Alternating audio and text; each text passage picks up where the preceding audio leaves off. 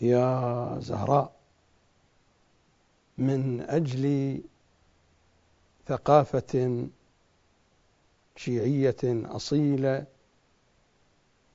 من أجل وعي مهدوي راق، بسم الله الرحمن الرحيم. زهرائيون، الحلقة 6. زهرائيون نحن يا بقية الله، والهوى زهرائي. زهرائيون نحن يا أم الحسين، والعقول بيعة وتسليم وانتظار. زهرائيون نحن يا أم الحسين، والقلوب مودة ودموع وثار. زهرائيون نحن والعشق كربلائي. زهرائيون نحن والهوى زهرائي. رب لا تحرمني خدمة فاطمة، رب لا تحرمني خدمة فاطمة، رب لا تحرمني خدمة فاطمة، رب لا تحرمني خدمة دعاك هاي الليلة يلا يا رب لا تحرمني خدمة فاطمة، رب لا تحرمني خدمة فاطمة، يا رب لا تحرمني خدمة فاطمة، يا رب لا تحرمني خدمة. سلام على شباب شيعة الحجة بن الحسن، صلوات الله وسلامه عليه، المنتظرين أيامه وفتحه وخلاصه، صلوات الله وسلامه عليه وعلى آبائه وأجداده الأطيبين الأطهرين. في القسم الأول من كل حلقة أقف عند وصية العقل والحكمة، وصية إمامنا باب الحوائج لهشام بن الحكم.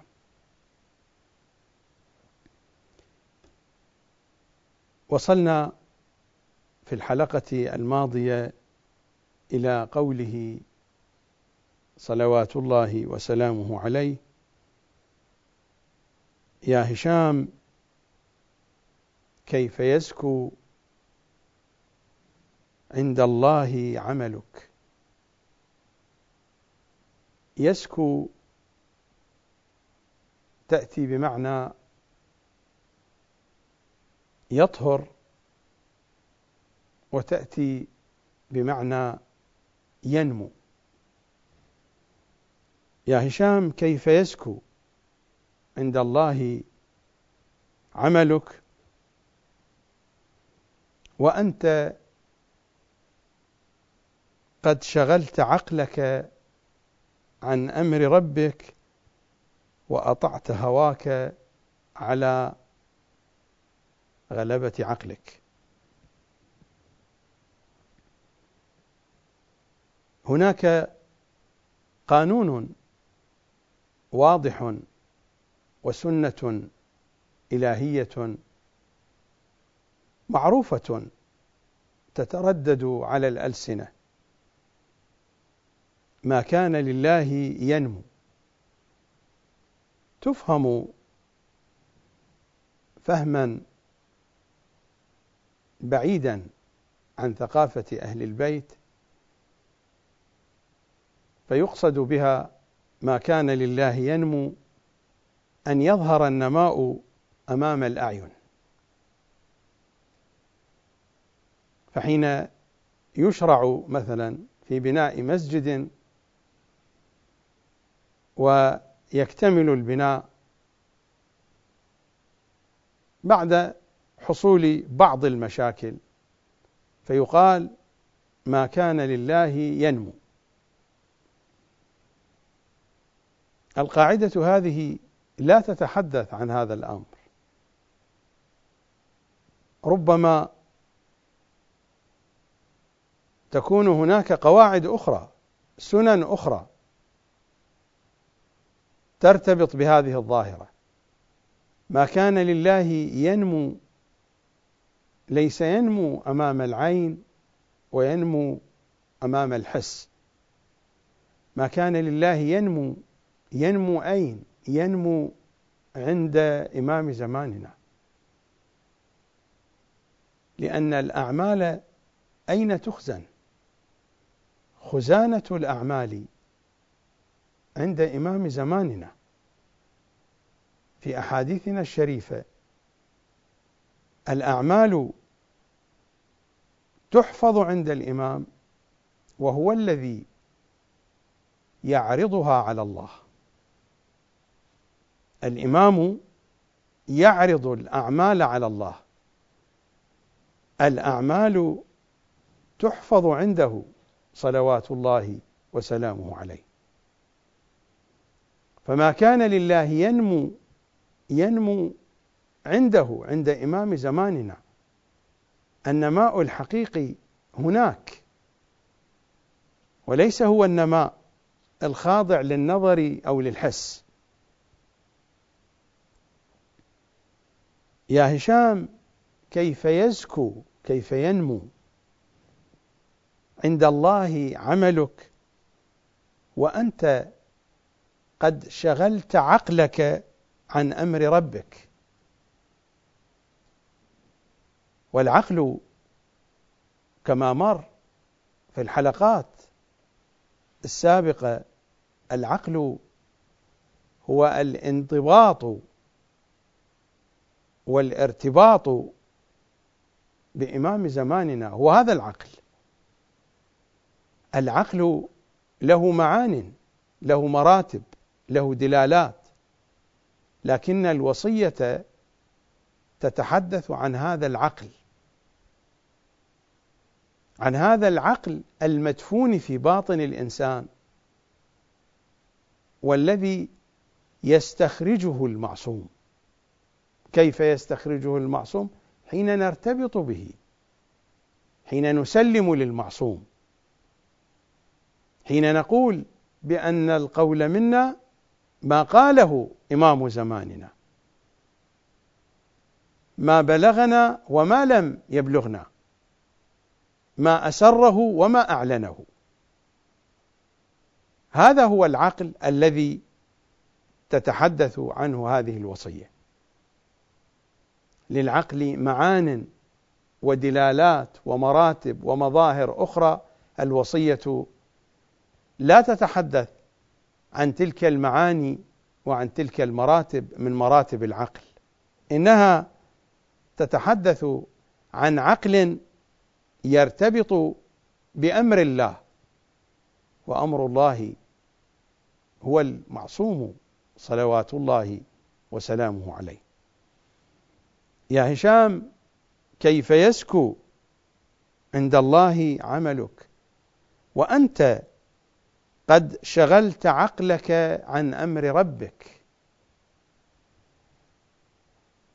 وأمر ربك هو أمر المعصوم صلوات الله وسلامه عليه.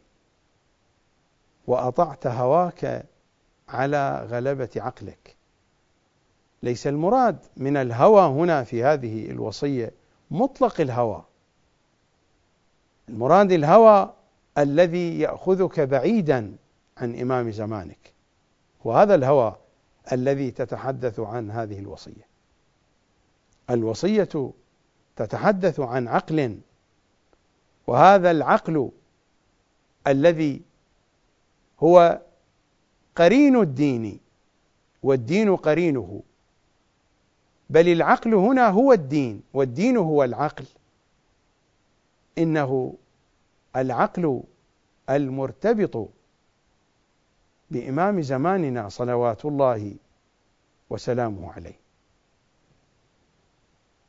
والهوى هو الهوى الذي يأخذك بعيدا عن إمام زمانك، فلربما يكون بلباس ديني، بفكر ديني، هذا الهوى الذي يأخذك بعيدا عن إمام زمانك. ليس بالضرورة أن يكون هذا الهوى هو من صنف شهوات حسية. الشهوات أصناف، هناك شهوات حسية وهناك شهوات معنوية. من الشهوات المعنوية أن مزاج الإنسان يستطيب فكرا، وهذا الفكر فكر بعيد عن إمام زماننا، لكنه يستطيبه ويسول الشيطان له، ولكن بطريقة علمية، بطريقة فكرية. الشهوات المعنوية أخطر بكثير من الشهوات الحسية، والحديث هنا عن عقل وعن حكمة. فحين يكون الحديث عن هوى في مواجهة العقل والحكمة، إنه هوى الشهوات المعنوية بالدرجة الأولى، حتى في طريق مجاهدة النفس وفي طريق ممارسة الرياضات الروحية هناك شهوات قد تكون شهوة الإنسان في ممارسة الرياضة الروحية التي هي تتصادم مع الشهوات الحسية، لكن الشيطان يسول للإنسان بأنه هو يمارس أمرا يقمع فيه الشهوات الحسية. الشهوات المعنوية، وهناك ما هو أرقى من هذه الشهوات. الشهوات المعنوية التي أشرت إليها هي شهوات نفسية، هناك ما هو أعمق وأدق من الشهوات النفسية، هناك الشهوات العقلية. لا أريد الخوض في كل هذه التفاصيل، لأن هذا يقتضي أن أشرح في كل حلقة من حلقات البرنامج جملة واحدة أو كلمة واحدة، وهذا يحتاج إلى وقت طويل.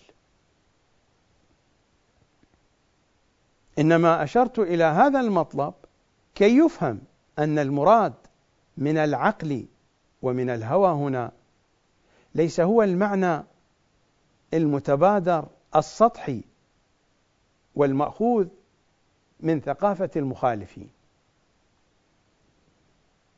لأن التركيز دائما في الحديث عن الهوى وعن العقل عن الشهوات الحسية. الشهوات الحسية أقل خطرا بكثير من الشهوات المعنوية، خصوصا ونحن نتحدث في جو هو جو العقل والحكمة الذي يفترض أن يتلبس به منتظر إمام زماننا صلوات الله وسلامه عليه. فإمامنا السجاد يصف أهل زمان غيبته بأن الله قد أعطاهم من العقول والأفهام والمعرفة. العقول والأفهام والمعرفة هي من خصائص المنتظرين للحجة بن الحسن صلوات الله وسلامه عليه. قطعا هذا المضمون لا يكون منطبقا على أشخاص يلقلقون بالألسنة فقط. هذه المضامين تحتاج إلى واقع عملي وإلى صدق في الولاء والانتماء والتسليم لإمام زماننا صلوات الله وسلامه عليه. يا هشام، كيف يزكو عند الله عملك وأنت قد شغلت عقلك عن أمر ربك وأطعت هواك على غلبة عقلك؟ أطعت هواك، الهوى الذي يأخذك بعيدا عن إمام زمانك. قد تكون في ممارسة حسينية، وهذه الممارسة الحسينية في خدمة حسينية، وهذه الخدمة الحسينية أنت تميل إليها، أنت تهواها، أنت تحبها، لكن هذه الممارسة تأخذك بعيدا عن إمام زمانك. الهوى الذي تتحدث عنه، هذه الوصية، هوى يأخذك بعيدا عن الحجة بن الحسن. يا هشام، الصبر على الوحدة علامة قوة العقل، فمن عقل عن الله تبارك وتعالى اعتزل أهل الدنيا والراغبين فيها.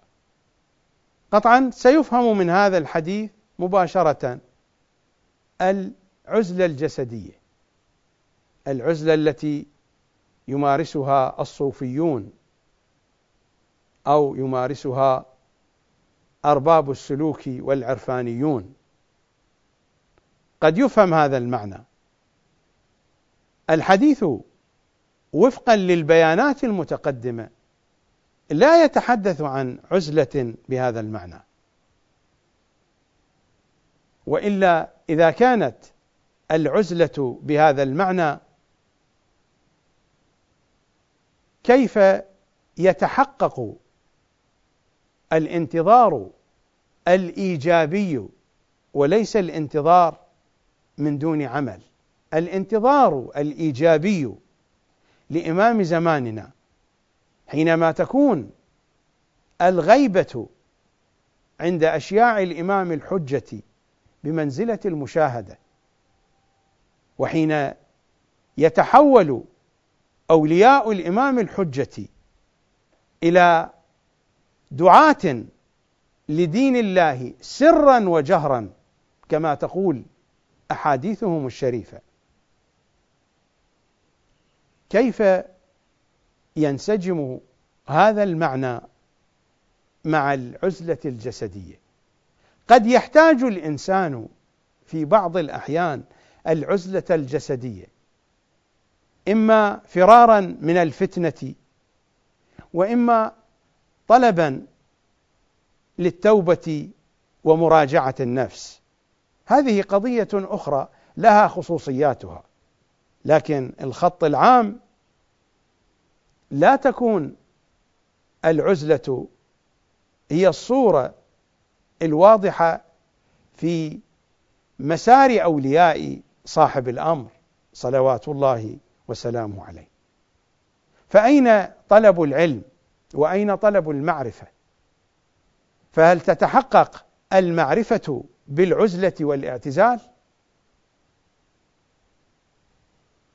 وأين نشر وإحياء أمر إمام زماننا؟ كيف يحيى أمره والإنسان في سبات وعزلة، كيف يحيى أمره؟ إحياء الأمر يقتضي أن يكون الإنسان متواجدا في الوسط الاجتماعي بشكل عام، بشكل ظاهر. إحياء الأمر يحتاج إلى نشاط وإلى عمل وإلى سعي. إحياء الأمر يحتاج إلى كلام وإلى صوت عال. العزلة شأنها السكوت، شأنها الصوت الخافت والهادئ. العزلة لا يمكن في العزلة أن يصدع الإنسان بالحق. المراد هنا من العزلة والاعتزال هي عزلة العقل، وعزلة العقل عزلة معنوية، ما هي عزلة جسدية مادية. الحديث عن عقل وعن عزلة العقل. عزلة العقل أن الإنسان يعيش بعقله في وسط الجموع، لكنه بمعنويته بباطنه يعتزل ويتسامى عن الأجواء التي هي في غاية البعد عن إمام زماننا صلوات الله وسلامه عليه. يا هشام، الصبر على الوحدة علامة قوة العقل. ما هي الوحدة؟ المراد من الوحدة الوحدة الجسدية. الوحدة هي الغربة، والغربة ما هي بالغربة عن الوطن؟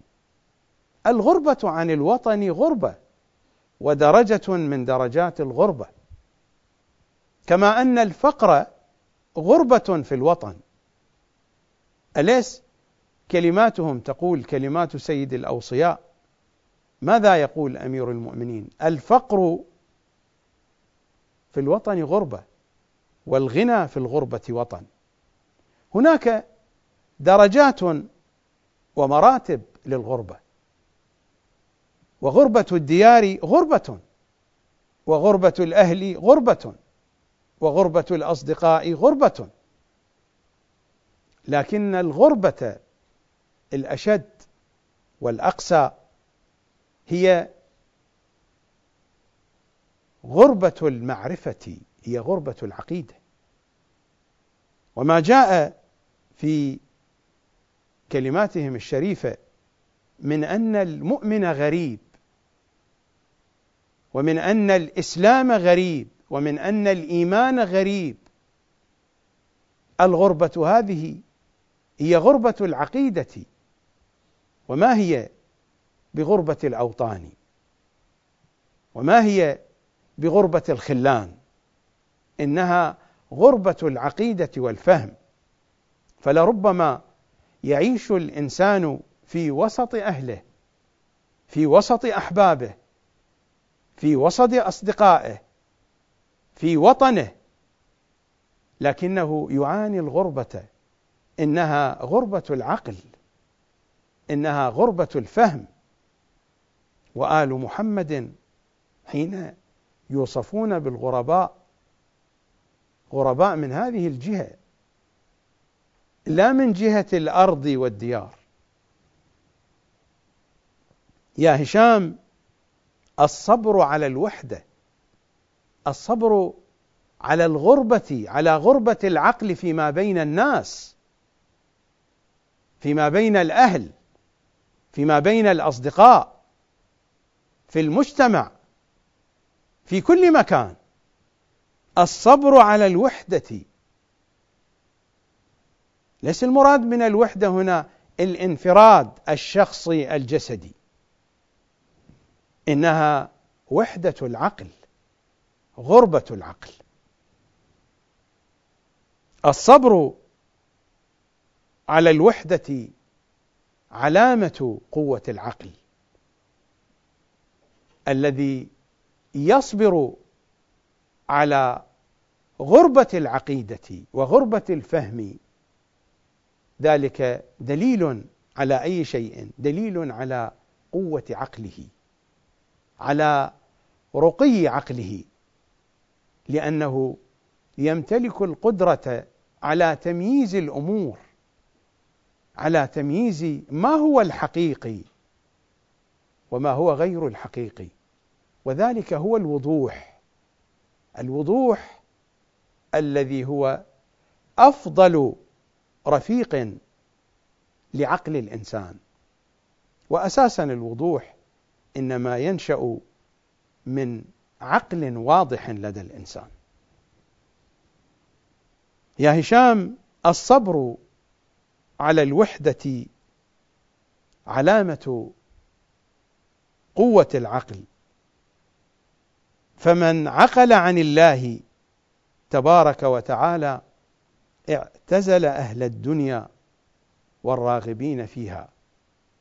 اعتزلهم ليس اعتزالا جسديا. نحن نتحدث في جو مشحون بمحبي أهل البيت، نحن لا نتحدث عن جو هنا مشحون بأعداء أهل البيت، نتحدث عن وسط شيعي. فمن عقل عن الله تبارك وتعالى اعتزل أهل الدنيا والراغبين فيها. هناك مجموعتان، مجموعة جعلت إمام زمانها الأولوية الوحيدة في حياتها، هذه المجموعة هي المجموعة التي تتحدث عنها هذه الوصية. وهناك مجموعة أخرى في الوسط الشيعي، في الوسط الديني، وهناك مجموعة أخرى لم تجعل إمام زمانها الأولوية الوحيدة في حياتها، فهي قد ذهبت خلف هواها. هذا الهوى قد يكون هوى دينيا، ليس بالضرورة أن يكون هذا الهوى تبعا لشهوات مادية أو جسدية، وفي الغالب يكون هكذا. يا هشام، الصبر على الوحدة علامة قوة العقل، فمن عقل عن الله تبارك وتعالى اعتزل أهل الدنيا والراغبين فيها، ورغب فيما عند ربه، وكان الله أنسه في الوحشة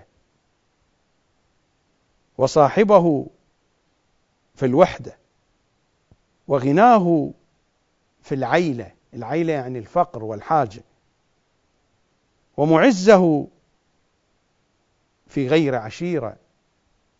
يا هشام، نصب الخلق لطاعة الله. الخلق خلقوا لأي شيء،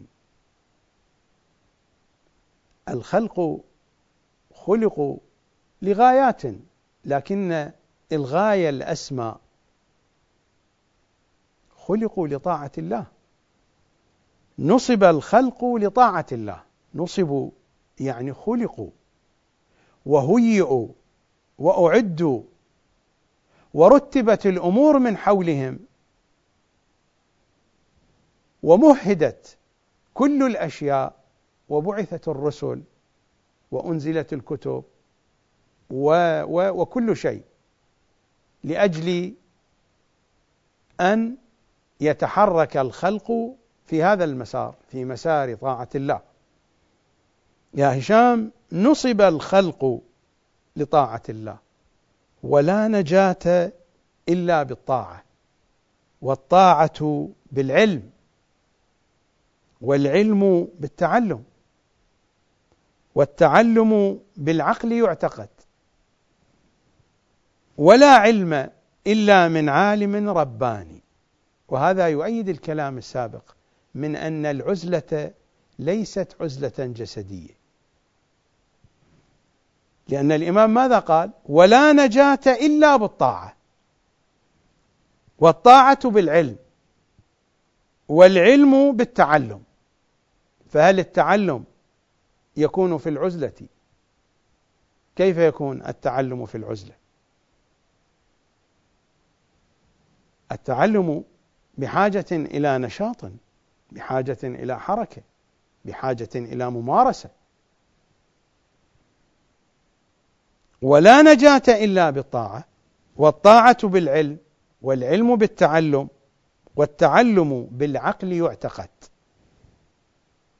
ولا علم إلا من عالم رباني. الحديث هنا عن العلم الذي ينجو به الإنسان، وليس عن العلوم التي تعمر بها الدنيا. هناك علوم تعمر بها الأرض، ولا شك أنها علوم يمكن أن تكون أيضا سببا للنجاة، ولكن الحديث هنا عن علم رباني لا يؤخذ إلا من متخصص به، لا يؤخذ إلا من عالم رباني، والعالم الرباني هو المعصوم فقط، لا يوجد عالم آخر. تسمية العلماء من علماء الشيعة أو السنة بالعلماء الربانيين هذا شيء اصطنعه الناس، كما سمى الناس أعداء أهل البيت بالأئمة والخلفاء، هذا شيء اصطنعه الناس. الشيعة سموا علماءهم بالعلماء الربانيين، والسنة كذلك، شيء من الناس، هذا لا قيمة له، قيمته بقيمة أصحابه، بقيمة الناس الذين جاءوا به، لا قيمة له أساسا. والتعلم بالعقل يعتقد، ولا علم إلا من عالم رباني، والعالم الرباني هو المعصوم صلوات الله وسلامه عليه. ومعرفة العالم، أنت كيف تتعلم من العالم الرباني؟ لابد أن تعرفه. كيف تعرف هذا العالم؟ تعرفه بالعقل. ولا علم إلا من عالم رباني، ومعرفة العالم، معرفة العالم الرباني، ومعرفة العالم بالعقل.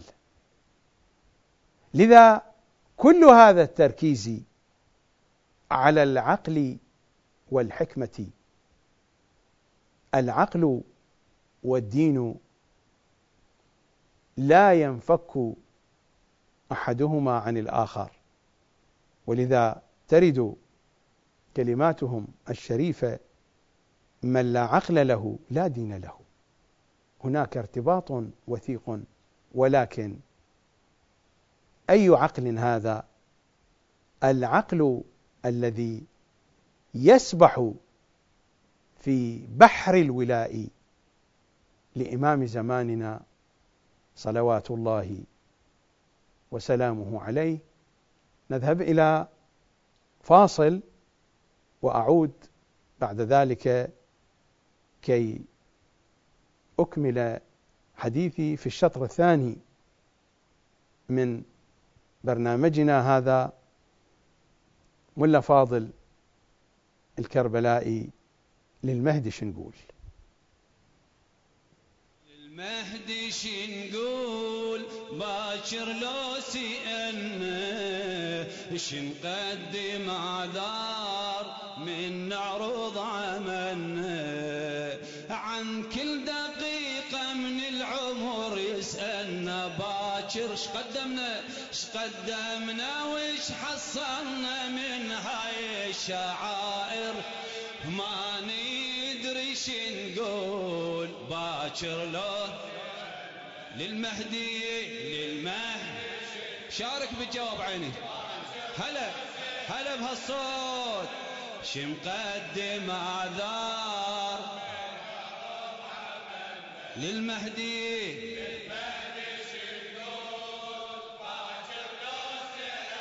هلا بهالصوت. شمقدم اعذار من نعرض، صيح بصوتك، عن كل دقيقة من العمر هلا اش قدمنا وش حصلنا من الشعائر ما ندري ش نقول باكر. الجغرافيا المهدوية، الشطر الثاني من برنامجنا زهرائيون. البلد الأول العراق.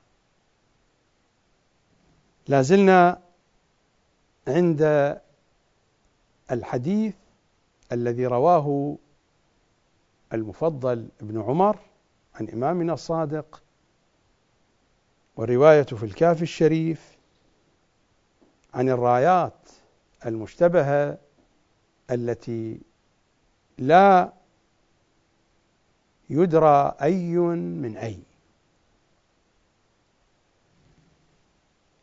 الرواية مرت علينا، لا أعيد قراءتها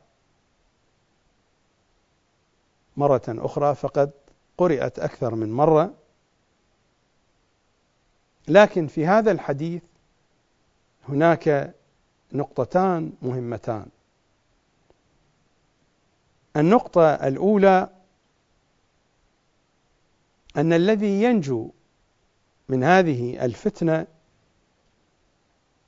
من أخذ الله ميثاقه وكتب الإيمان في قلبه وأيده بروح منه. والنقطة الثانية قول الإمام الصادق للمفضل: أمرنا أبين من هذه الشمس، وهو يشير إلى ضوء الشمس وإلى الشمس التي تتبين من خلال كوة كانت في الجدار، أي نافذة صغيرة، فأمرهم أبين من هذه الشمس. ووصل الحديث بنا في الحلقة الماضية حين كان الحديث عن رايات مشتبهة، ورايات مشتبهة يعني تتشابه فيما بينها من جهة، ومن جهة أخرى إنها تشبه الحق، وربما تشبه الباطل أيضا إذا ما نظر إليها من جهة أخرى. فالشبهة هي هذه: الذي يقع في الشبهة ينظر إلى وجه الشبه فيما بين هذا الأمر وبين الحق، فيتصور بأن الشبهة هذه هي الحق فيقع فيها. أما الذي يتنفر منها فهو ينظر إلى شبهها بالباطل، وأولئك قليل الذين يستطيعون أن يشخصوا الشبهات، لأن وجه الشبه بالباطل يكون خفيا ليس ظاهرا في أغلب الأحيان، وخصوصا في الشبه المستحكمة. هناك شبه مستحكمة. الشبه المستحكمة هي الشبه المحكمة التي أحكمت بشكل جيد، من الصعوبة أن تشخص وأن يستطيع الإنسان أن يشخصها إلا أن يمتلك وسائل خاصة، أو يكون من أولئك الذين كتب الله الإيمان في قلوبهم وأخذ الله ميثاقهم وأيدهم بروح منه، كما مر في حديث إمامنا الصادق صلوات الله وسلامه عليه.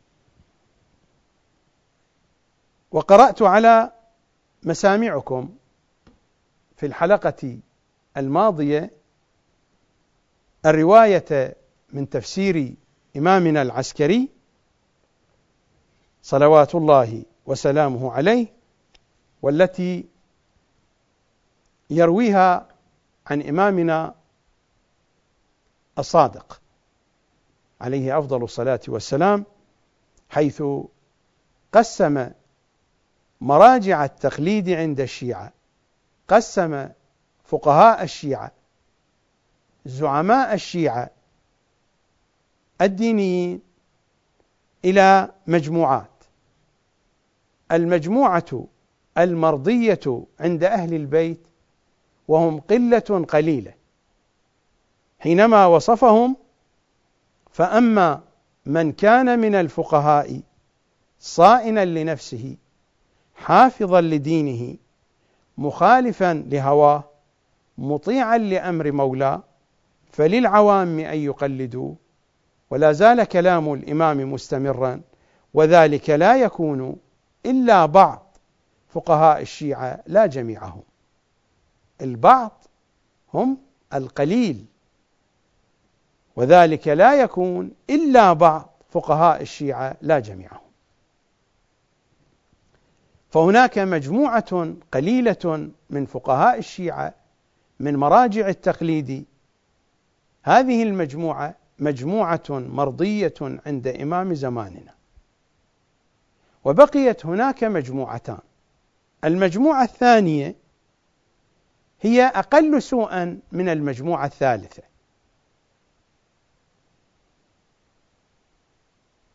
المجموعة السيئة جدا هي المجموعة الثالثة، والتي في الغالب يتبعها الناس كما يتبين من الرواية، لأن المجموعة الثانية يبدو أن كثيرا من الناس لا يتبعونها.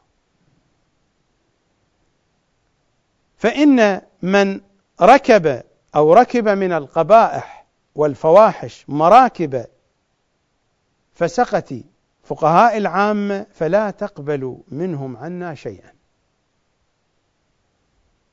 ولا كرامة لهم، وإنما كثر التخليط فيما يتحمل عنا أهل البيت. لذلك لأن الفسقة يتحملون عنا فهم يحرفونه بأسره لجهلهم، ويضعون الأشياء على غير مواضعها ووجوهها لقلة معرفتهم، وآخرين يتعمدون الكذب علينا ليجروا من عرض الدنيا ما هو زادهم إلى نار جهنم.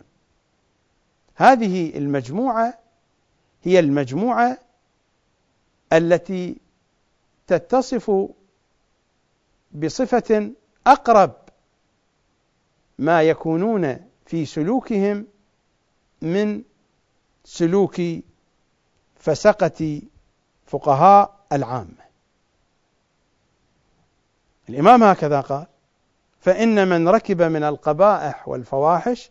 المراد من القبائح والفواحش ليست القبائح والفواحش المحسوسة والمرئية، فلو كان فقهاء من الشيعة أو من السنة يرتكبون هذه القبائح لا يعلم الناس بهم،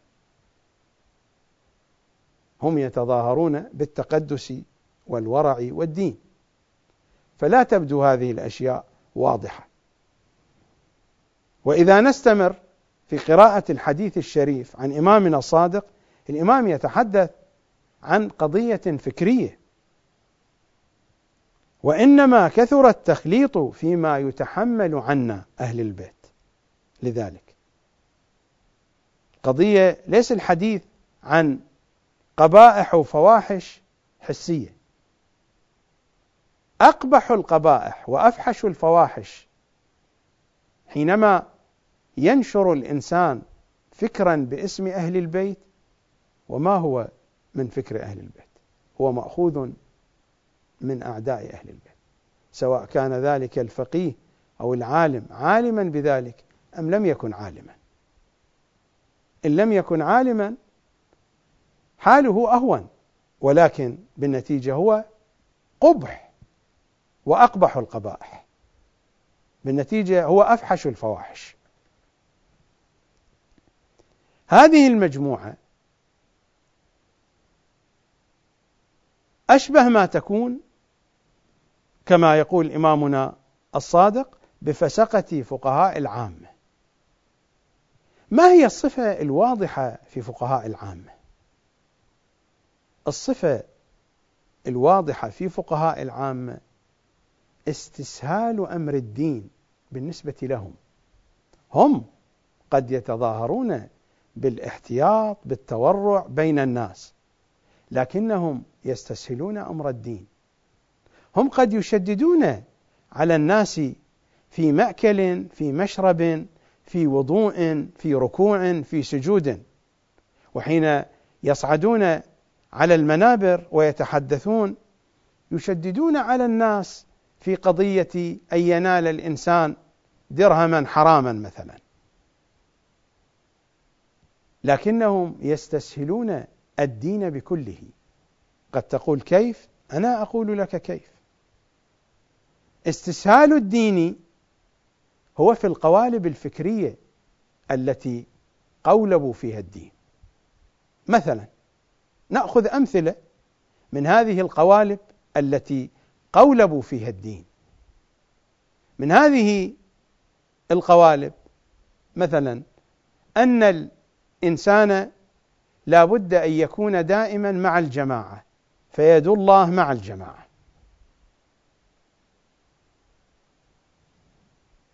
مهما فعلت الجماعة لابد أن تكون مع الجماعة، إلى درجة كانوا يسمون في السابق بأبناء الجماعة، كانوا يسمون بأبناء الجماعة، وهذه تسمية كانت معروفة. فيد الله مع الجماعة، هذا استسهال مر علينا في الحلقات الأولى من هذا البرنامج كيف أن الله سبحانه وتعالى ذم الكثرة في القرآن الكريم. قد تكون الجماعة على حق في بعض الأحيان، لكن ليس هناك من قاعدة أن الجماعة تكون دائما على حق. من قال بهذا؟ القرآن مشحون بالأمثلة على أن الجماعات لا تكون على حق. أليس هناك من جماعة انتخبها نبي من الأنبياء، موسى، حين ذهب إلى الميقات، وبعد ذلك قالوا ما قالوا، والله سبحانه وتعالى أنزل عليهم الصاعقة وأماتهم ثم بعثهم بعد ذلك للحياة. جماعة اختار موسى، كم اختار؟ 70 رجلا من خيار قومه، هذه جماعة، 70 جماعة ومن خيار قومه. لما وصلوا إلى الميقات فقلبوا المجن على موسى، وكان الذي كان. هذا القالب الذي وضعه المخالفون، يد الله مع الجماعة. القالب الآخر أن أصحابي بأيهم اقتديتم اهتديتم، وأصحاب النبي التاريخ شاهد على حالهم. ماذا فعل الكثير منهم؟ ألم يقتل بعضهم بعضا؟ فهل نقتدي بصحابة النبي بهذا الذي فعلوه؟ ألم التاريخ مفصل، البرنامج ليس معدا لتتبع هذه المطالب. قالب آخر أنه إذا كانت الفتنة فعليك أن تسكت، وأن الجالس في الفتنة خير من القائم، والنائم خير من الجالس. فحينما تغتصب الحقوق ويعتدى على دين الله هذه فتنة. هذا قالب من القوالب. قالب آخر لا بد أن تطيع ولي الأمر ولو كان يشرب الخمر في البيت الحرام، موجود في كتبهم هذا. وحتى لو ضربك وجلدك بظلم لابد أن تتحمل وتصبر.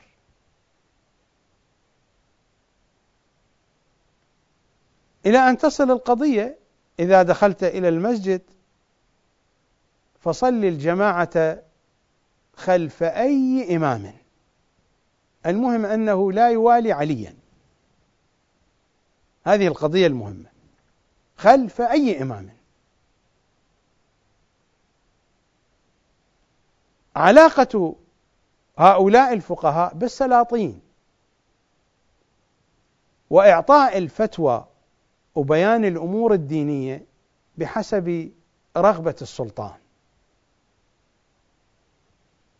والحكاية طويلة، القصة طويلة عريضة. هذا هو مرادي من الاستسهال. هذه القوالب نتيجتها ما هي؟ استسهال أمر الدين، يصبح الدين أمرا سهلا، لكن يصبغ بصبغ خارجي لعامة الناس، لفقراء الناس، للضعفاء، بالالتزام بقواعد وقوانين وفتاوى وأحكام صغيرة في هذه القضية أو في تلك، في طقوس، في أمور مادية، والحقائق الأصيلة للدين تنتفي وتنتهي وتتلاشى. حقيقة الدين النبي صلى الله عليه وآله جعل الدين في الكتاب والعترة، فجاءوا بهذه القوالب فتلاشى الدين. الأمر هو الأئمة صلوات الله وسلامه عليهم أجمعين جعلوا الدين وأصل الدين هو الإمام المعصوم، فيأتي هؤلاء الفقهاء يشتتون هذه الفكرة، فيضعون أصولا للدين بخلاف هذا الأصل الذي وضعه الأئمة صلوات الله وسلامه عليهم أجمعين، يشتتون هذا الفكر تشتيتا طويلا عريضا، فتستسهل الأمور. كما استبدلت العترة بالصحابة تستبدل العترة بالعلماء. والقضية أخطر هنا، لأن الشيعة هنا يقولون بأن العلماء ينوبون مناب العترة، ولكن أي علماء هؤلاء؟ هؤلاء هم الذين يتحدث عنهم إمامنا الصادق. الإمام تحدث عن قلة مرضية مر ذكرهم، ولكن هذه المجموعة الإمام هكذا قال: فإن من ركب من القبائح والفواحش مراكب فسقة فقهاء العامة فلا تقبل منهم عنا شيئا. قال: لا تقبل منهم عنا، هم يتحدثون باسمنا، لا تقبلوا منهم عنا شيئا، هؤلاء لا يمثلوننا لأنهم يكذبون، هذا الذي يقولونه عنا ما هو عنا. ربما ينقلون الألفاظ لكن المعنى ليس هو المعنى الذي نريده، ينقلون الألفاظ عنا لكنهم يحرفون المعاني، أو ينقلون عنا ويخلطون، كما قال الإمام: وإنما كثر التخليط فيما يتحمل عنا أهل البيت لذلك.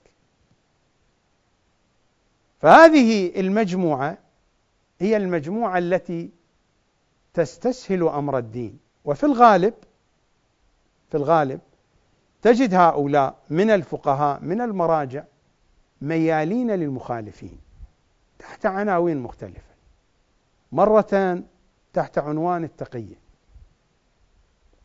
وأخرى تحت عنوان درء الفتنة، وأخرى تحت عنوان خلق أهل البيت، وأخرى وأخرى وأخرى. المصلحة العامة، مصلحة الإسلام، مواجهة الكفر العالمي وأمثال ذلك. عناوين كثيرة موجودة في الساحة الشيعية، وأنت حر، أي عنوان من العناوين اختر. تجد هؤلاء ميالين لأعداء أهل البيت. قد يقول قائل إنهم يفعلون ذلك تقية، ربما يكون هناك من العلماء من يفعل هذا الأمر تقية، ربما.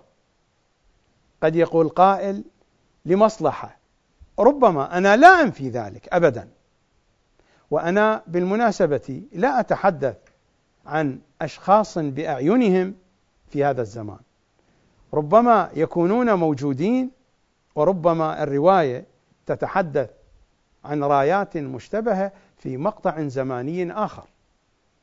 ورواية إمامنا الصادق في تقسيم مراجع التقليد وفقهاء الشيعة قد تكون منطبقة على الواقع الآن، وقد لا تكون.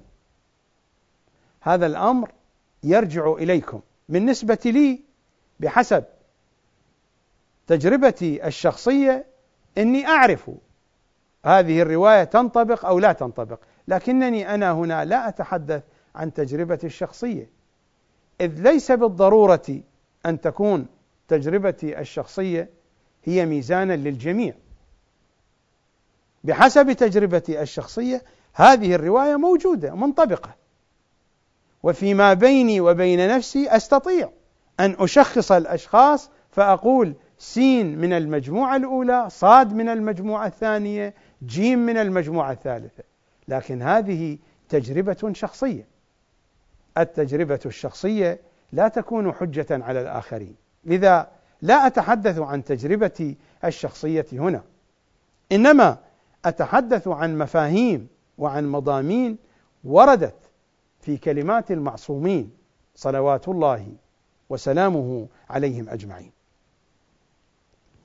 فهؤلاء تحت هذه العناوين قد يصدقون في بعض الحالات، قد نجد أن المرجع الفلاني، الفقيه الفلاني، العالم الفلاني، المفكر الفلاني يميل إلى أعداء أهل البيت، ولكن ليس ميلا حقيقيا.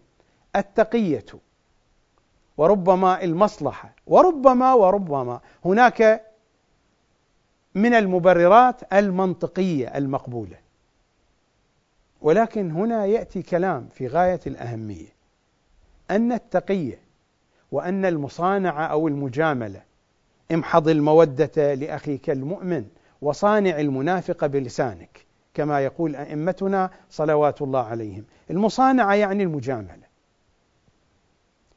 التقية والمجاملة والمصالح وأمور أخرى وردت في صميم حديث أهل البيت، هذا ما لا يمكن أن ينكر، لكن هذه الأمور تؤخذ بمقاساتها. كيف تؤخذ بمقاساتها؟ التقية والمجاملة والمصلحة لها مقاسات، مقاساتها الحد الضروري. إذا تجاوز الضرورة صارت القضية كذبا. يعني هذا الفقيه الذي يتحجج بالتقية حينما يتجاوز حد التقية في ميله للمخالفين وفي مجاراته للمخالفين، القضية هنا بين اثنين: إما هو لا يعرف موارد التقية وما هو بفقيه حينئذ، لماذا يفرض فقيه حينئذ؟ فهو لا يعرف حدود التقية. وإما هو يعرف حدود التقية ولكن يتجاوزها، لماذا؟ لميل، لمرض في قلبه، فيتجاوز حدود التقية، فيذهب بعيدا في الميل إلى أعداء أهل البيت تحت عنوان التقية. وكذا في المجاملة.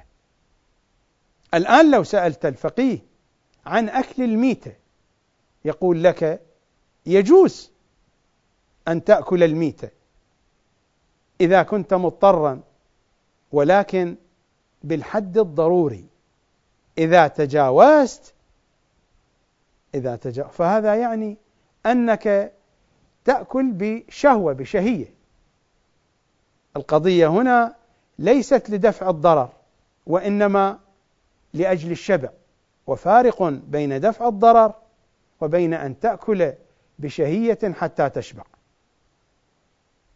يجوز أكل الميتة بالقدر الذي يدفع الضرر. حينما تجاوز الآكل هذا المقدار، ذلك يعني أنه يأكل بشهية، يريد أن يشبع، فهناك ميل في داخله للأكل. التقية كذلك، التقية لها حدود. التقية ليست بابا مفتوحا في كل زمان، في كل مكان، في جميع الأحوال، مع جميع الأشخاص، ولجميع الأغراض. أبدا، هذا الكلام ليس صحيحا. التقية لها شروطها، لها خصوصياتها. الزمان يحدد التقية، والمكان يحدد التقية، والأغراض والأهداف من التقية أيضا تحددها. فحينما نجد مؤسسات أو مرجعيات أو أحزاب أو أشخاص أو علماء أو مراجع أو فقهاء يكرعون من الفكر المخالف من دون ضرورة، لماذا؟ إما عن جهل، فلماذا يعتبرون علماء وفقهاء؟ هؤلاء جهال. وإما عن رغبة في ذلك، وهذا هو الذي تتحدث عنه الرواية الشريفة عن إمامنا الصادق. يعني هناك مجموعة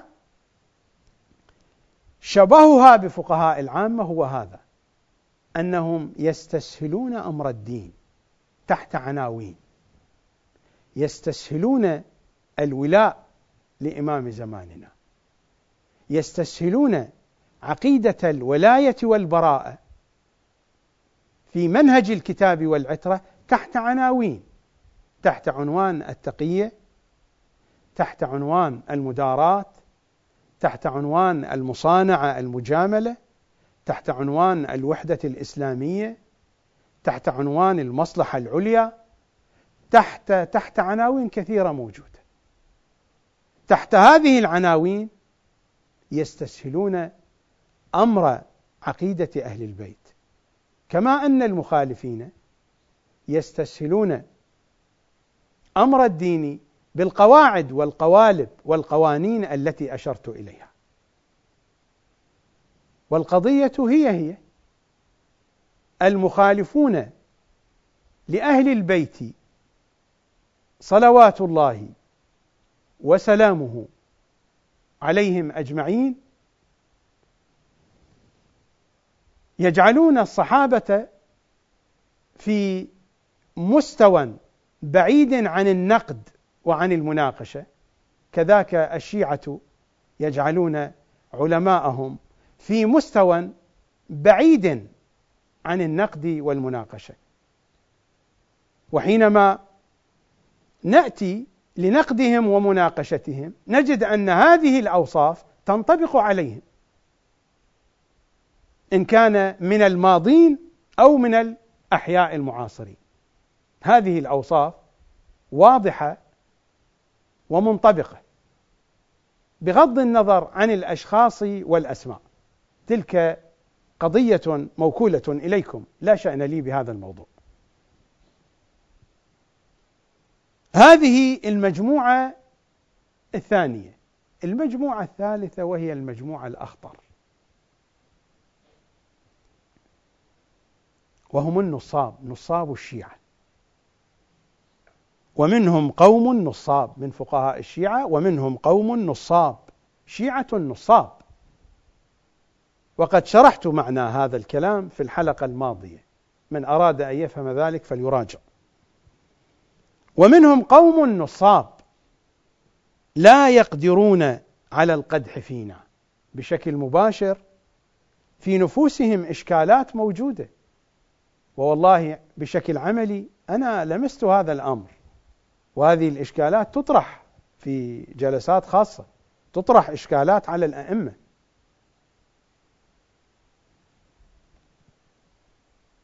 ومنهم قوم نصاب لا يقدرون على القدح فينا يتعلمون بعض علومنا الصحيحة. إذن الفقهاء الممدوحون لا بد أن يكونوا على خلاف هؤلاء، لا بد أن يتصفوا بصفة الموسوعية، لأن هؤلاء تعلموا بعض علومنا الصحيحة، وهؤلاء سيصفهم الإمام الصادق بأنهم ألعن أضر من الشمر وحرملة، وهم من مراجع التقليد الشيعة. إذن المجموعة الممدوحة، المجموعة الأولى التي مدحت، التي هي مرضية عند إمام زماننا، لا بد أن تتصف بصفة الموسوعية بعلوم أهل البيت، لأن هؤلاء تعلموا بعض علومنا الصحيحة.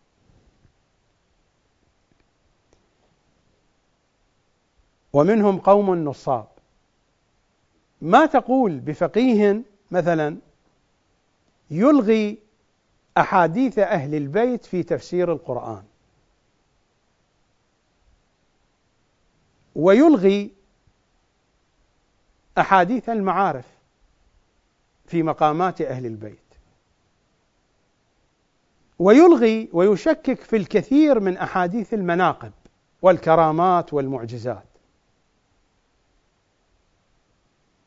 ويشكك في كثير من أحاديث أهل البيت في اللعن والبراءة، ويشكك في كثير إن لم يكن في كل أحاديث المصائب التي تجري على أهل البيت، ويشكك في أكثر الزيارات والأدعية. طلبة الحوزة الذين يسمعونني يعرفون مصادق كثيرة لمثل هذا الوصف، فأين تكون الموسوعية حينئذ؟ هو سيتعلم بعض علومنا الصحيحة، هو يهجر الأحاديث التفسيرية، أحاديث المعارف والمقامات، أحاديث الكرامات والمعجزات والمناقب، أحاديث الولاية والبراءة، الكثير من الزيارات والأدعية، لم يبق إلا شيء قليل. هو يتعلم هذا الشيء القليل فيما يتعلق في أحكام الحلال والحرام، يتعلمون بعض علومنا الصحيحة، لا توجد موسوعية. إذن صفة الفقهاء المرضيين هذه الصفة، صفة الموسوعية، موسوعية المعرفة في علوم الكتاب والعترة، هذه صفة المرجع الذي يكون مرضيا عند إمام زماننا. لأننا كيف نستبين الأشياء؟ أليس تعرف الأشياء من خلال معرفة أضدادها؟ الإمام هنا ذكر المجموعة المرضية بشكل مجمل، لكنه تحدث عن المجموعات غير المرضية بشكل أكثر تفصيل. ماذا يريد الإمام أن يقول؟ يريد أن يقول أن هذه الأوصاف السيئة في هؤلاء الفقهاء ومراجع التقليد الذين هم ألعن من شمر وحرملة، هذه الأوصاف لا بد أن تكون بعيدة عن المجموعة المرضية من الفقهاء ومن مراجع التقليد. هكذا تستبان الأشياء بأضدادها. نذهب إلى فاصل. ملا باسم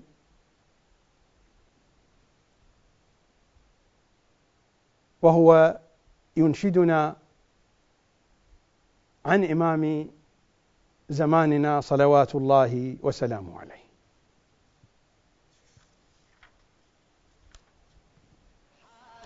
غايب ما نلومك، غايب أنصاري، اي ما شاء الله، غايب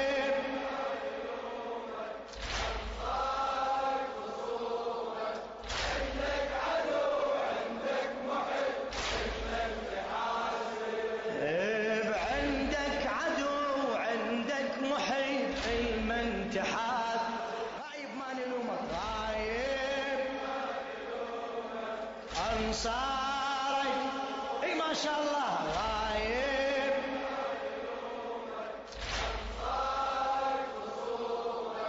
عندك عدو عندك محب عندك عدو عندك محب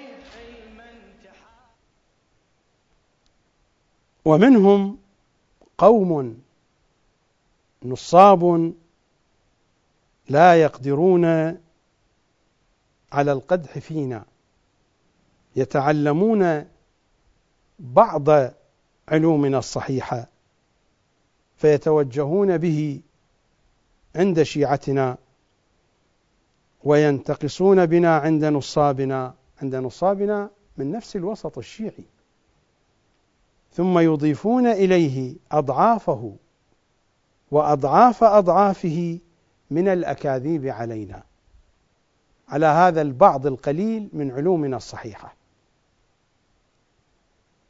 ثم يضيفون إليه أضعافه وأضعاف أضعافه من الأكاذيب علينا التي نحن براء منها، فيتقبله المسلمون من شيعتنا على أنه من علومنا فضلوا وأضلوهم.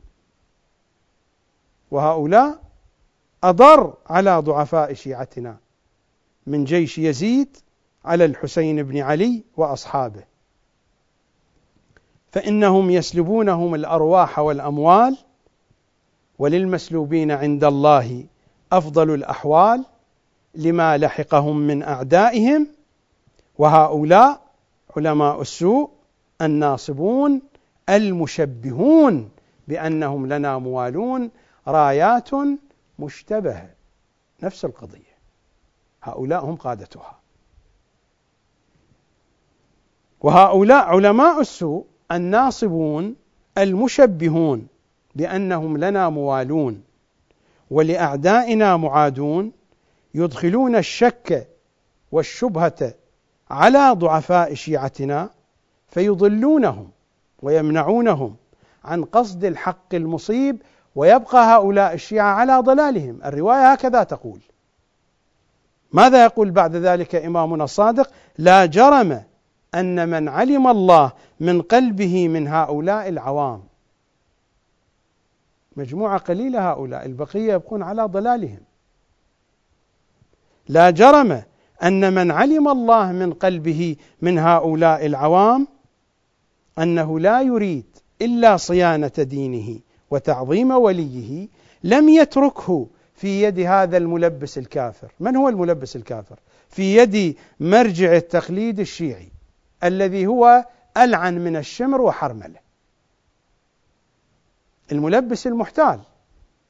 لا جرم أن من علم الله من قلبه من هؤلاء العوام أنه لا يريد إلا صيانة دينه وتعظيم وليه، لم يتركه في يد هذا الملبس الكافر، ولكنه يقيض له مؤمنا، يقيض له فقيها مؤمنا يقف به على الصواب، ثم يوفقه الله تعالى للقبول منه، فيجمع له بذلك خير الدنيا والآخرة، ويجمع على من أضله ذلك الفقيه الملبس الكافر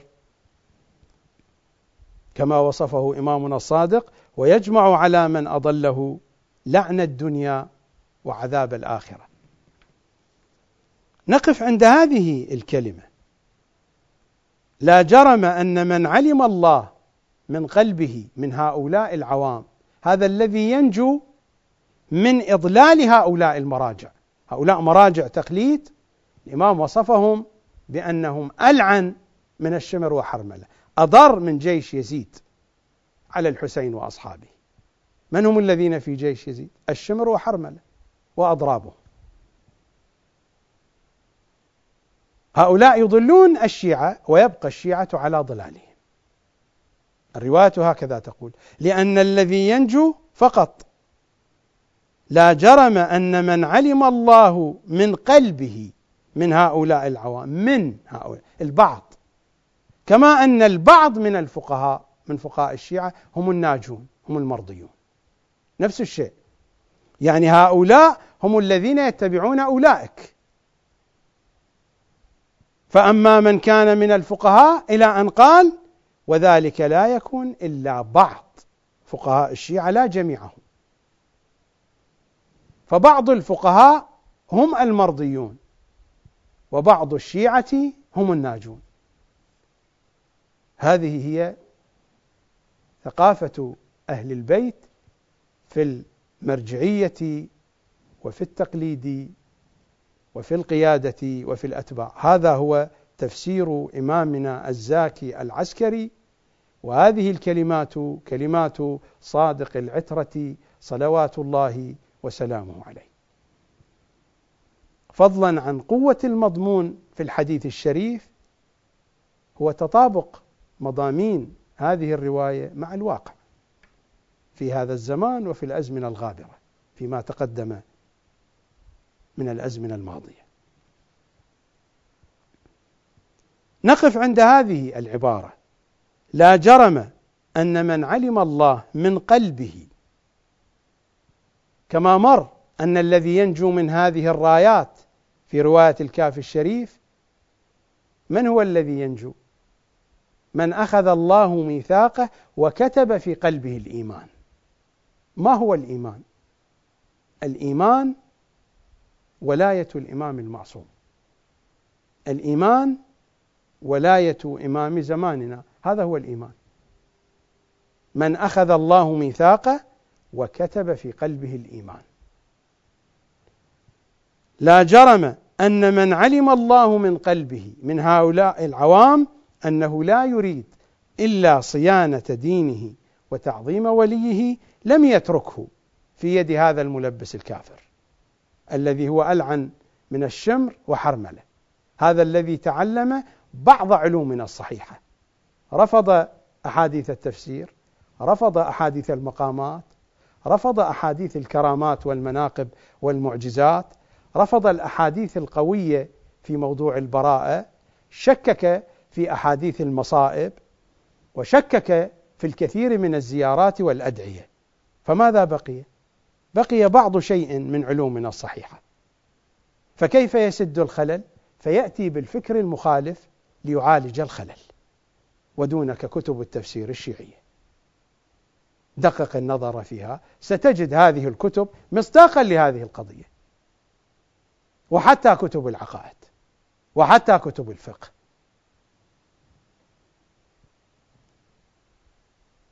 فمن كان من هؤلاء العوام لا يريد إلا صيانة دينه وتعظيم وليه. أقف عند هذه العبارة: هو لا يريد إلا صيانة دينه وتعظيم وليه.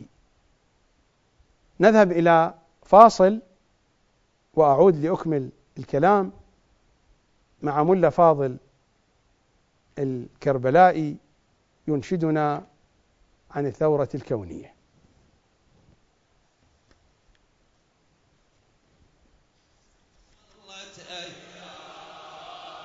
والقائم ترفل راياته هلا بيك ظلت أيام والمهدي يصفح هلا بيك ظلت أيام والقائم ترفل ظلت أيام والمهدي يصفح من تضر الإنسانية تبدي الثورة من تضر الإنسانية تبدي الثورة وين؟ بديار الشام بديار ظلت أيام والقائم بديار الشام ظلت أيام والمهدي صفق ساباته ويا الظلام ظلت أيام والقائم راياته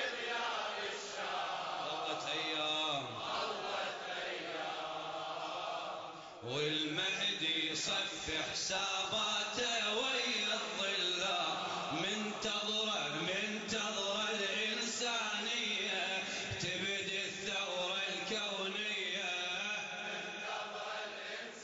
هلا بصوت تبدي الثورة الكونية وين بديار الشام. لا جرم أن من علم الله من قلبه من هؤلاء العوام أنه لا يريد إلا صيانة دينه وتعظيم وليه لم يتركه في يد هذا الملبس الكافر، في يد ذلك الملبس الكافر. ما المراد من صيانة الدين وتعظيم الولي؟ صيانة الدين إنما تتأتى من تعظيم الولي.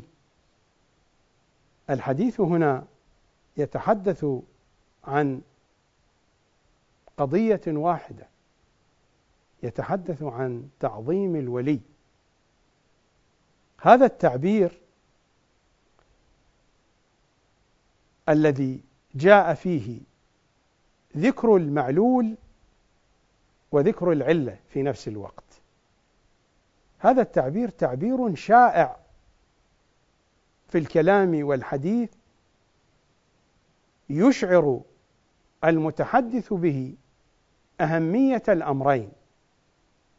كما مثلا يقول القائل مثلا لشخص يرتجف من البرد: يا هذا عليك أن تدفئ نفسك وتسجر النار. يدفئ نفسه كيف؟ بتسجير النار. تسجير النار هو العلة، وإدفاء النفس هو المعلول. أو يقال مثلا للمريض: عليك أن تتغذى وأن تأكل من هذا الطعام. أكل الطعام هو الذي يؤدي إلى التغذي. ومثل هذا كثير في الكلام،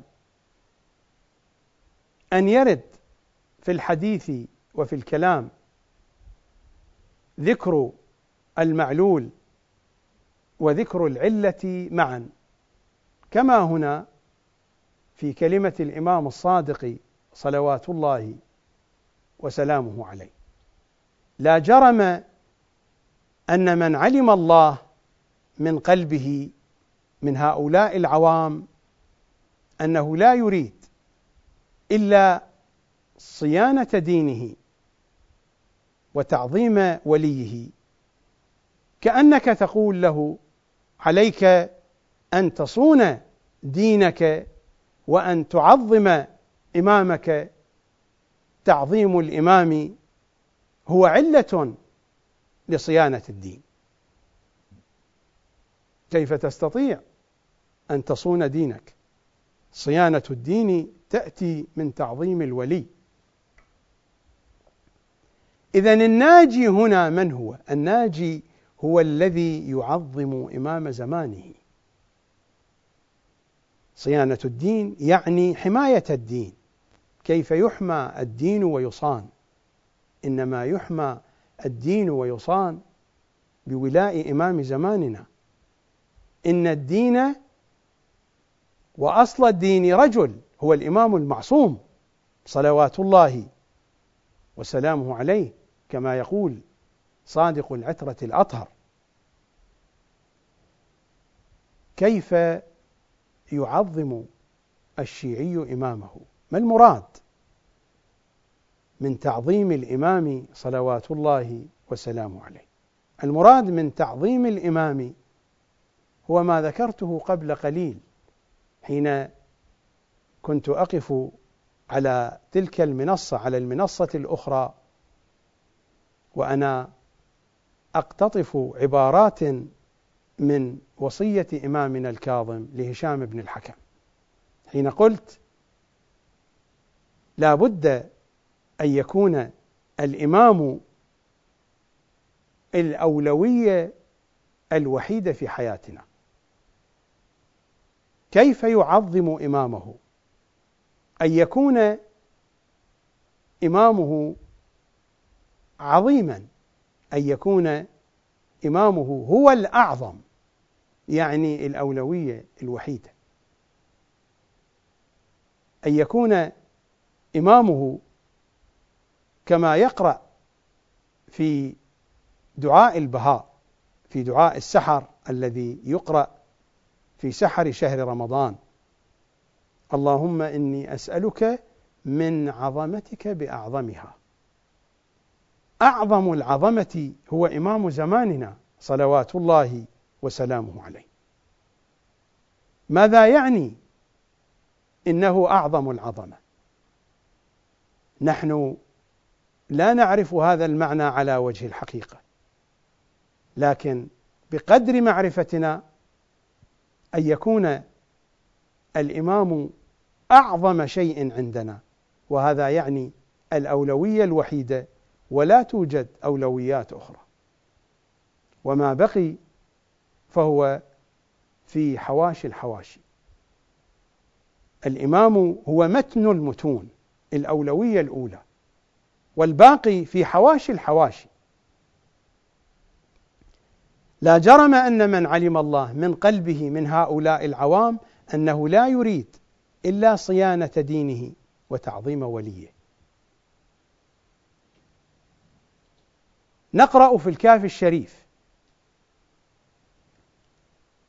التفتوا إلى هذه الكلمات، كلمات في غاية الضرورة وفي غاية الخطورة، وأنتم قيسوا أنفسكم وقيسوا الواقع الشيعي على هذه الكلمات. هذا هو الكافي، الجزء الأول من كتاب الكافي الشريف، والرواية عن إمامنا الصادق يخاطب شيعته، يخاطبني ويخاطبكم. ماذا يقول إمامنا الصادق؟ إنكم لا تكونون صالحين حتى تعرفوا. الأساس المعرفة، صلاحكم من المعرفة. إنكم لا تكونون صالحين حتى تعرفوا، ولا تعرفون حتى تصدقوا، ولا تصدقون حتى تسلموا أبوابا 4. لا يصلح أولها إلا بآخرها. ضل أصحاب الثلاثة وتاهوا تيها بعيدا. الرواية طويلة، أختصر المطلب لئلا أبقى أشرح عباراتها ويجر الكلام إلى الحلقة الآتية ولن ننتقل إلى موضوع جديد. ماذا قال الإمام؟ حتى تسلموا أبوابا 4 لا يصلح أولها إلا بآخرها. لا بد من هذه الأبواب 4. ثم ماذا قال الإمام؟ ضل أصحاب الثلاثة وتاهوا تيها بعيدا. يعني الذي يتمسك بالأبواب 3 دون 4، الإمام هكذا قال: ضل أصحاب الثلاثة وتاهوا تيها بعيدا. الإمام إلى أي شيء يشير؟ الإمام يشير إلى الآية: وإني لغفار لمن تاب وآمن وعمل صالحا ثم اهتدى. أصحاب الأبواب 3 الذين تابوا وآمنوا وعملوا صالحا، يعني لم يدخلوا إلى الباب 4 ثم اهتدى. الإمام يشير إلى هذه الآية. هناك أبواب 4: تاب، آمن، عمل صالحا ثم اهتدى. أصحاب الأبواب 3 ماذا قال عنهم الإمام؟ ضل أصحاب الثلاثة وتاهوا تيها. وهم الذين تابوا وآمنوا وعملوا صالحا. ألا تلاحظون إن الثقافة الشيعية تركز على هذه الأبواب الثلاثة فقط؟ ألا تلاحظون من أن الفضائيات تثقف الشيعة على هذه الأبواب الثلاثة؟ ألا تلاحظون من أن حوزاتنا تدرس منهجا يركز على هذه الأبواب الثلاثة؟ ألا تلاحظون بأن الواقع الشيعي يركز على هذه الأبواب الثلاثة؟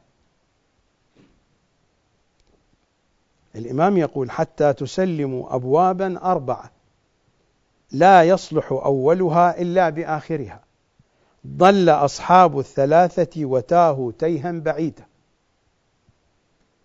إذا نذهب إلى الزيارة الغديرية، زيارة أمير المؤمنين صلوات الله وسلامه عليه، فماذا نقرأ فيها؟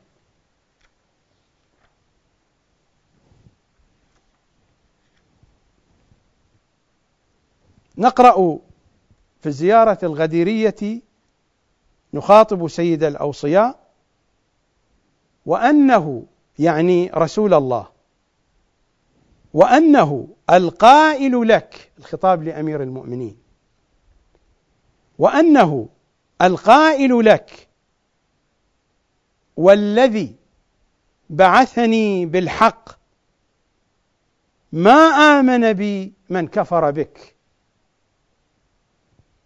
ولا أقر بالله من جحدك، وقد ضل من صد عنك، ولم يهتدي إلى الله ولا إلي من لا يهتدي بك.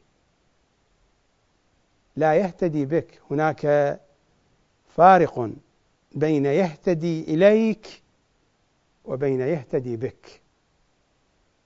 نحن اهتدينا إلى أمير المؤمنين، لم نهتدي به. الاهتداء به هو معرفته بالمعرفة النورانية. تلاحظون نفس الباء، أن نعرفه بالمعرفة النورانية، لا أن نعرفه المعرفة النورانية، نعرفه بالمعرفة النورانية. ومن أراد أن يعرف هذا المضمون يمكن أن يجد شيئا من التوضيح في برنامج يا علي، موجود على موقع زهرائيون، وسنعيد بثه إن شاء الله تعالى في الأيام القادمة. ماذا قال له رسول الله؟ ولم يهتدي إلى الله ولا إلي من لا يهتدي بك. لاحظوا التعبير: ولم يهتدي إلى الله، إلى الله، ولا إلي من لا يهتدي بك، ليس من لا يهتدي إليك. هناك فارق بين الاهتداء إلى علي، وهو هذا التشيع، وبين الاهتداء بعلي. الاهتداء بعلي شيء آخر، كالفارق بين أن نقول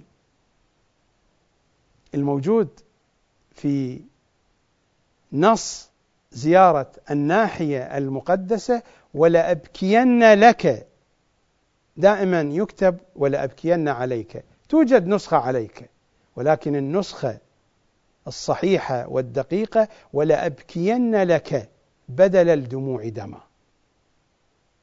الذي يتردد على الألسنة في كثير من الأحيان على المنابر يكتب في اليافطات ولأبكين عليك، ولأبكين لك. فارق بين أن أبكي عليه وبين أن أبكي له. البكاء عليه شيء حسن، ولكن البكاء له شيء آخر. الاهتداء إليه شيء حسن، وهي المرحلة الأولى من مراحل الهداية، أما الاهتداء به فذلك هو المطلوب. والآية هنا تتحدث عن هذا المضمون.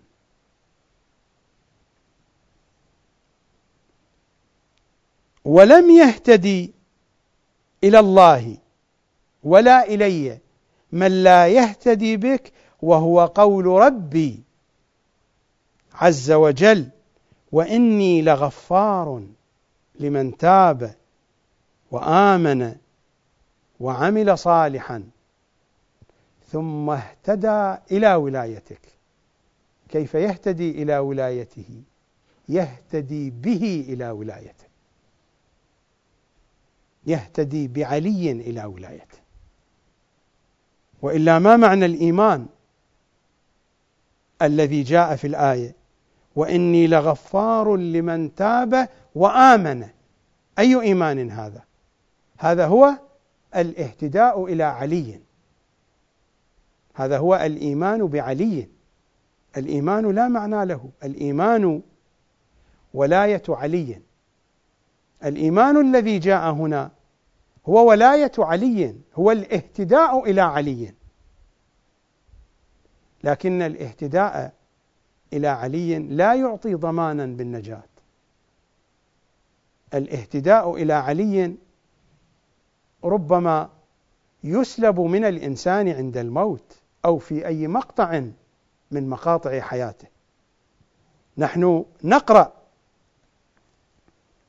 في دعاء أبي حمزة الثمالي، ماذا نقرأ؟ الكتاب الذي بين يدي مفاتيح الجنان: اللهم إني أسألك إيمانا. الإيمان ما هو؟ ولاية إمام زماننا، ولاية علي. اللهم إني أسألك إيمانا لا أجل له دون لقائك. لماذا؟ لأن للإيمان آجال. الاهتداء إلى علي احتمال السلب كبير فيه، ليس كالاهتداء بعلي. الاهتداء بعلي شيء آخر. قال: كان سلمان محدثا؟ قال: نعم كان محدثا. قال: محدثا كيف يا ابن رسول الله؟ قال: محدثا عن إمامه. هذا الذي اهتدى بعلي، اهتدى بعلي إلى علي وإلى ولاية علي، وهذا هو الهدى الثاني. هذه هي الهداية الحقة. اللهم إني أسألك إيمانا لا أجل له دون لقائك. فهناك إيمان له أجل يسلب من الإنسان. هذا السلب قد يكون في الحياة: أحيني ما أحييتني عليه في الحياة، وقد يسلب عند الموت، عند الاحتضار: وتوفني إذا توفيتني عليه. وقد يسلب بعد الموت: وابعثني إذا بعثتني عليه. الأمان مع علي، الأمان مع إمام زماننا. لذلك الإنسان الذي يجد أولوية أخرى مع الإمام المعصوم، هذا ما هو بمؤمن، ما هو بمتدين أساسا.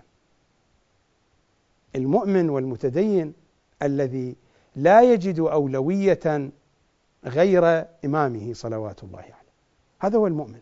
المؤمن هو هذا، وهذا هو الذي يهتدي بإمامه، يهتدي إلى إمامه وإلى ولاية إمامه، يهتدي بإمامه. أما أن يعرف أن عليا هو وصي رسول الله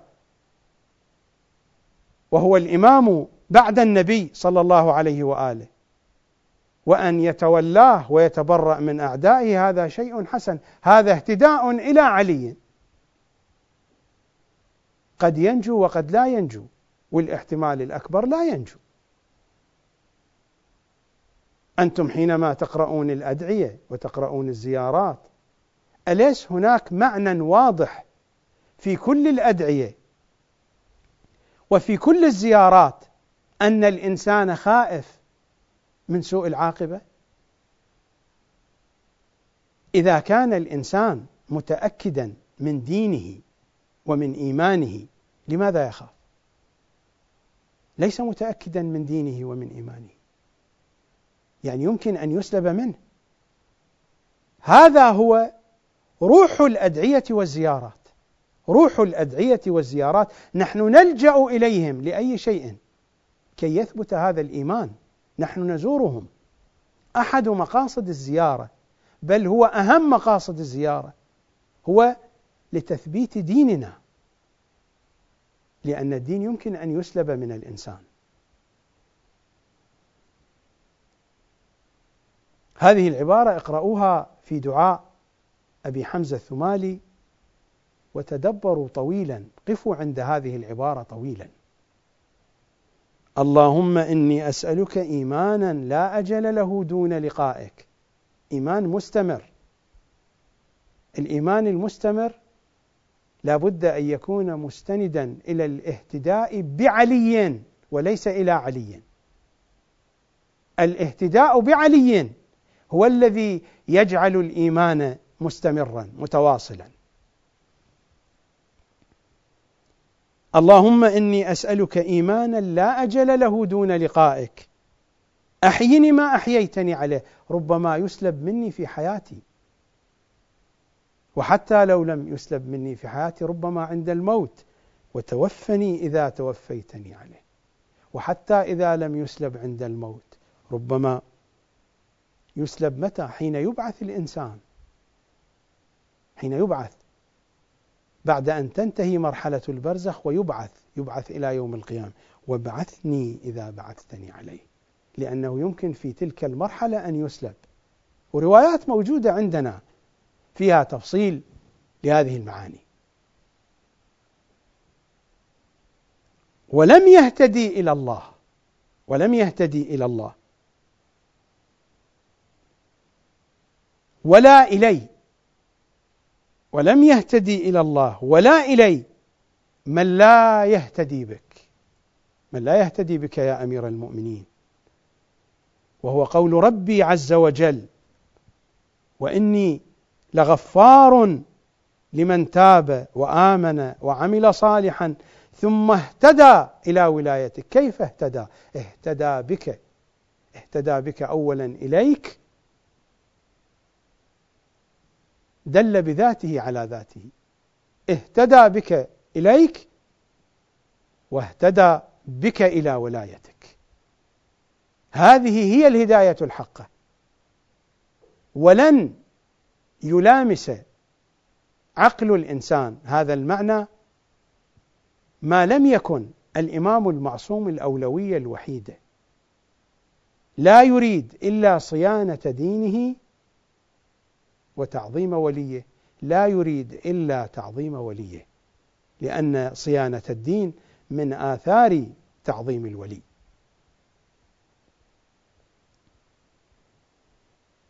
الكلام